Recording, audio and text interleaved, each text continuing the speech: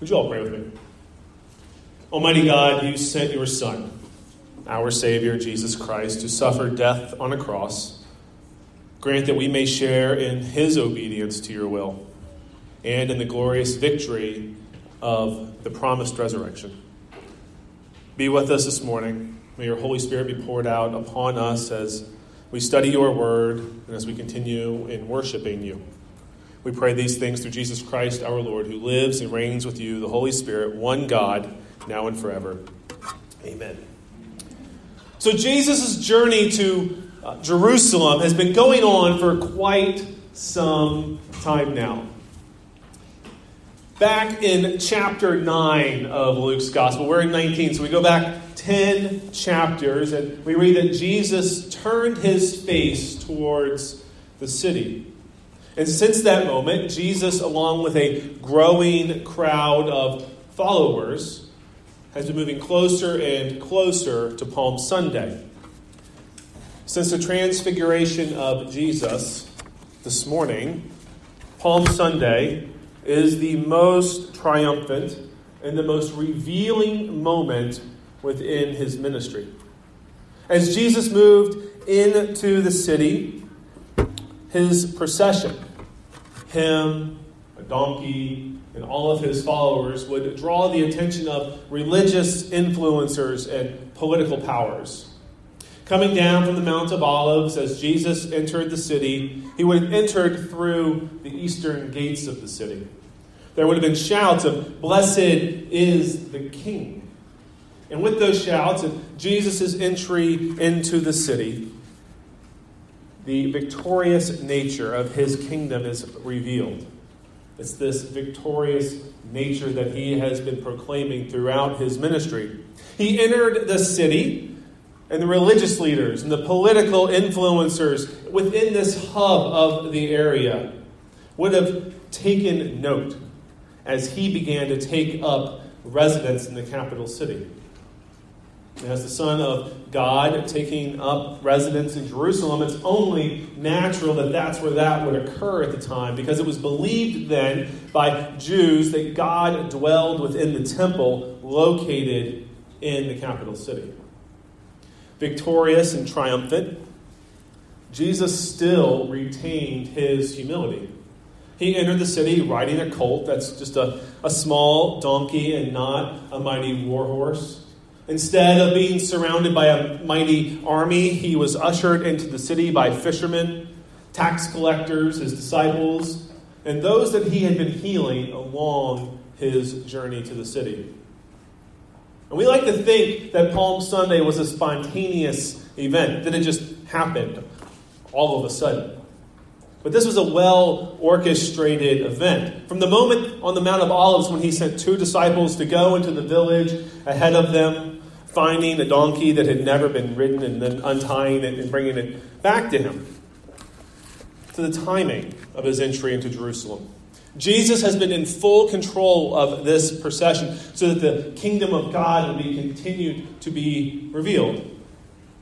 And around the same time, as Jesus and his followers entered the city on Palm Sunday, on the other end of the city, the Roman governor of the region would have also been processing in. Pilate would have been dispatched to Jerusalem to ensure the peace. That peace was being kept during the upcoming Passover festival. Jerusalem had been under Roman occupation since 63 BC. Up until that point, that means there's 90 years of Pax Roma, the peace of Rome. And as Pilate entered the city as a victorious governor would, he was demonstrating to everyone in Jerusalem that he was in full control.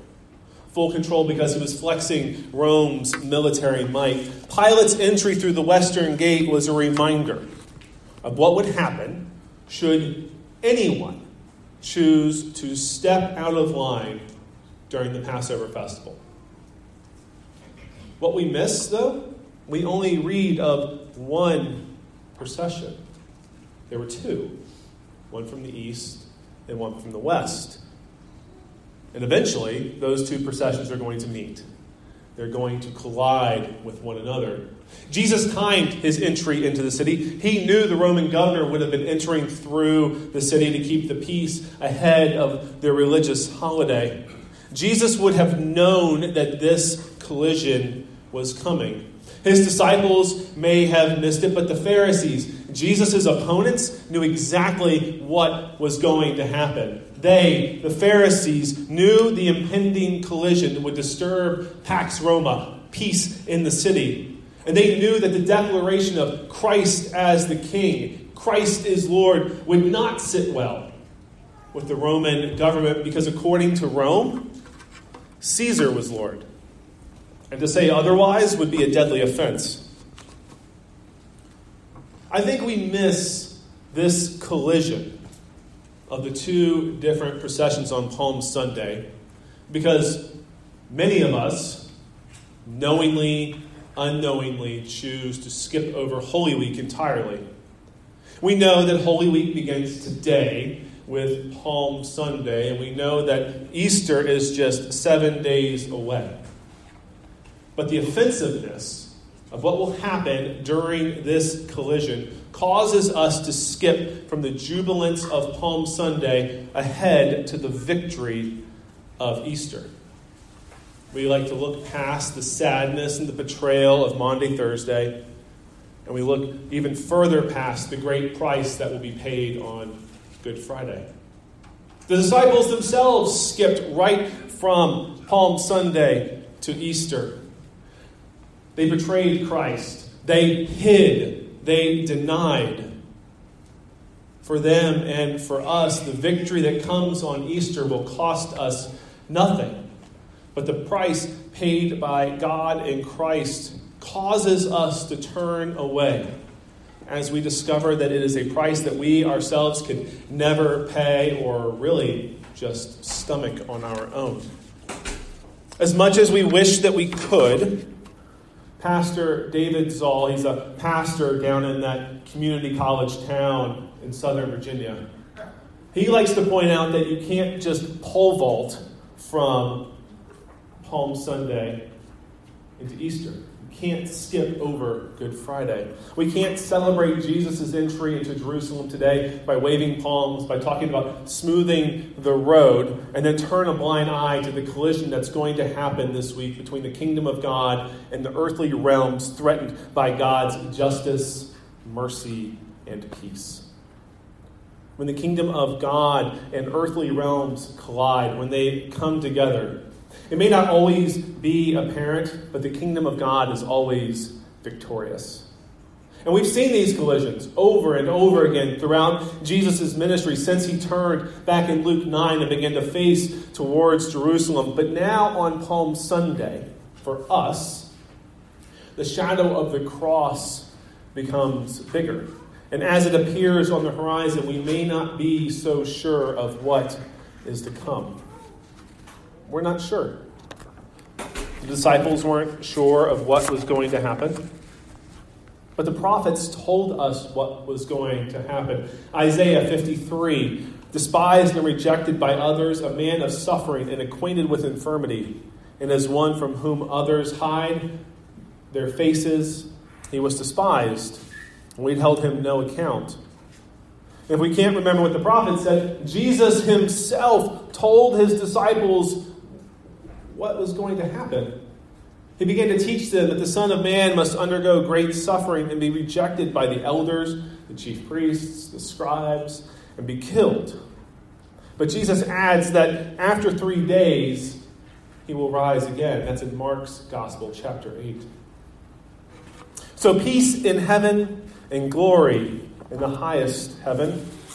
That was the crowd's proclamation as Jesus was entering into the city. And their proclamation was an echo of what the angels announced back at Jesus' birth to the shepherds.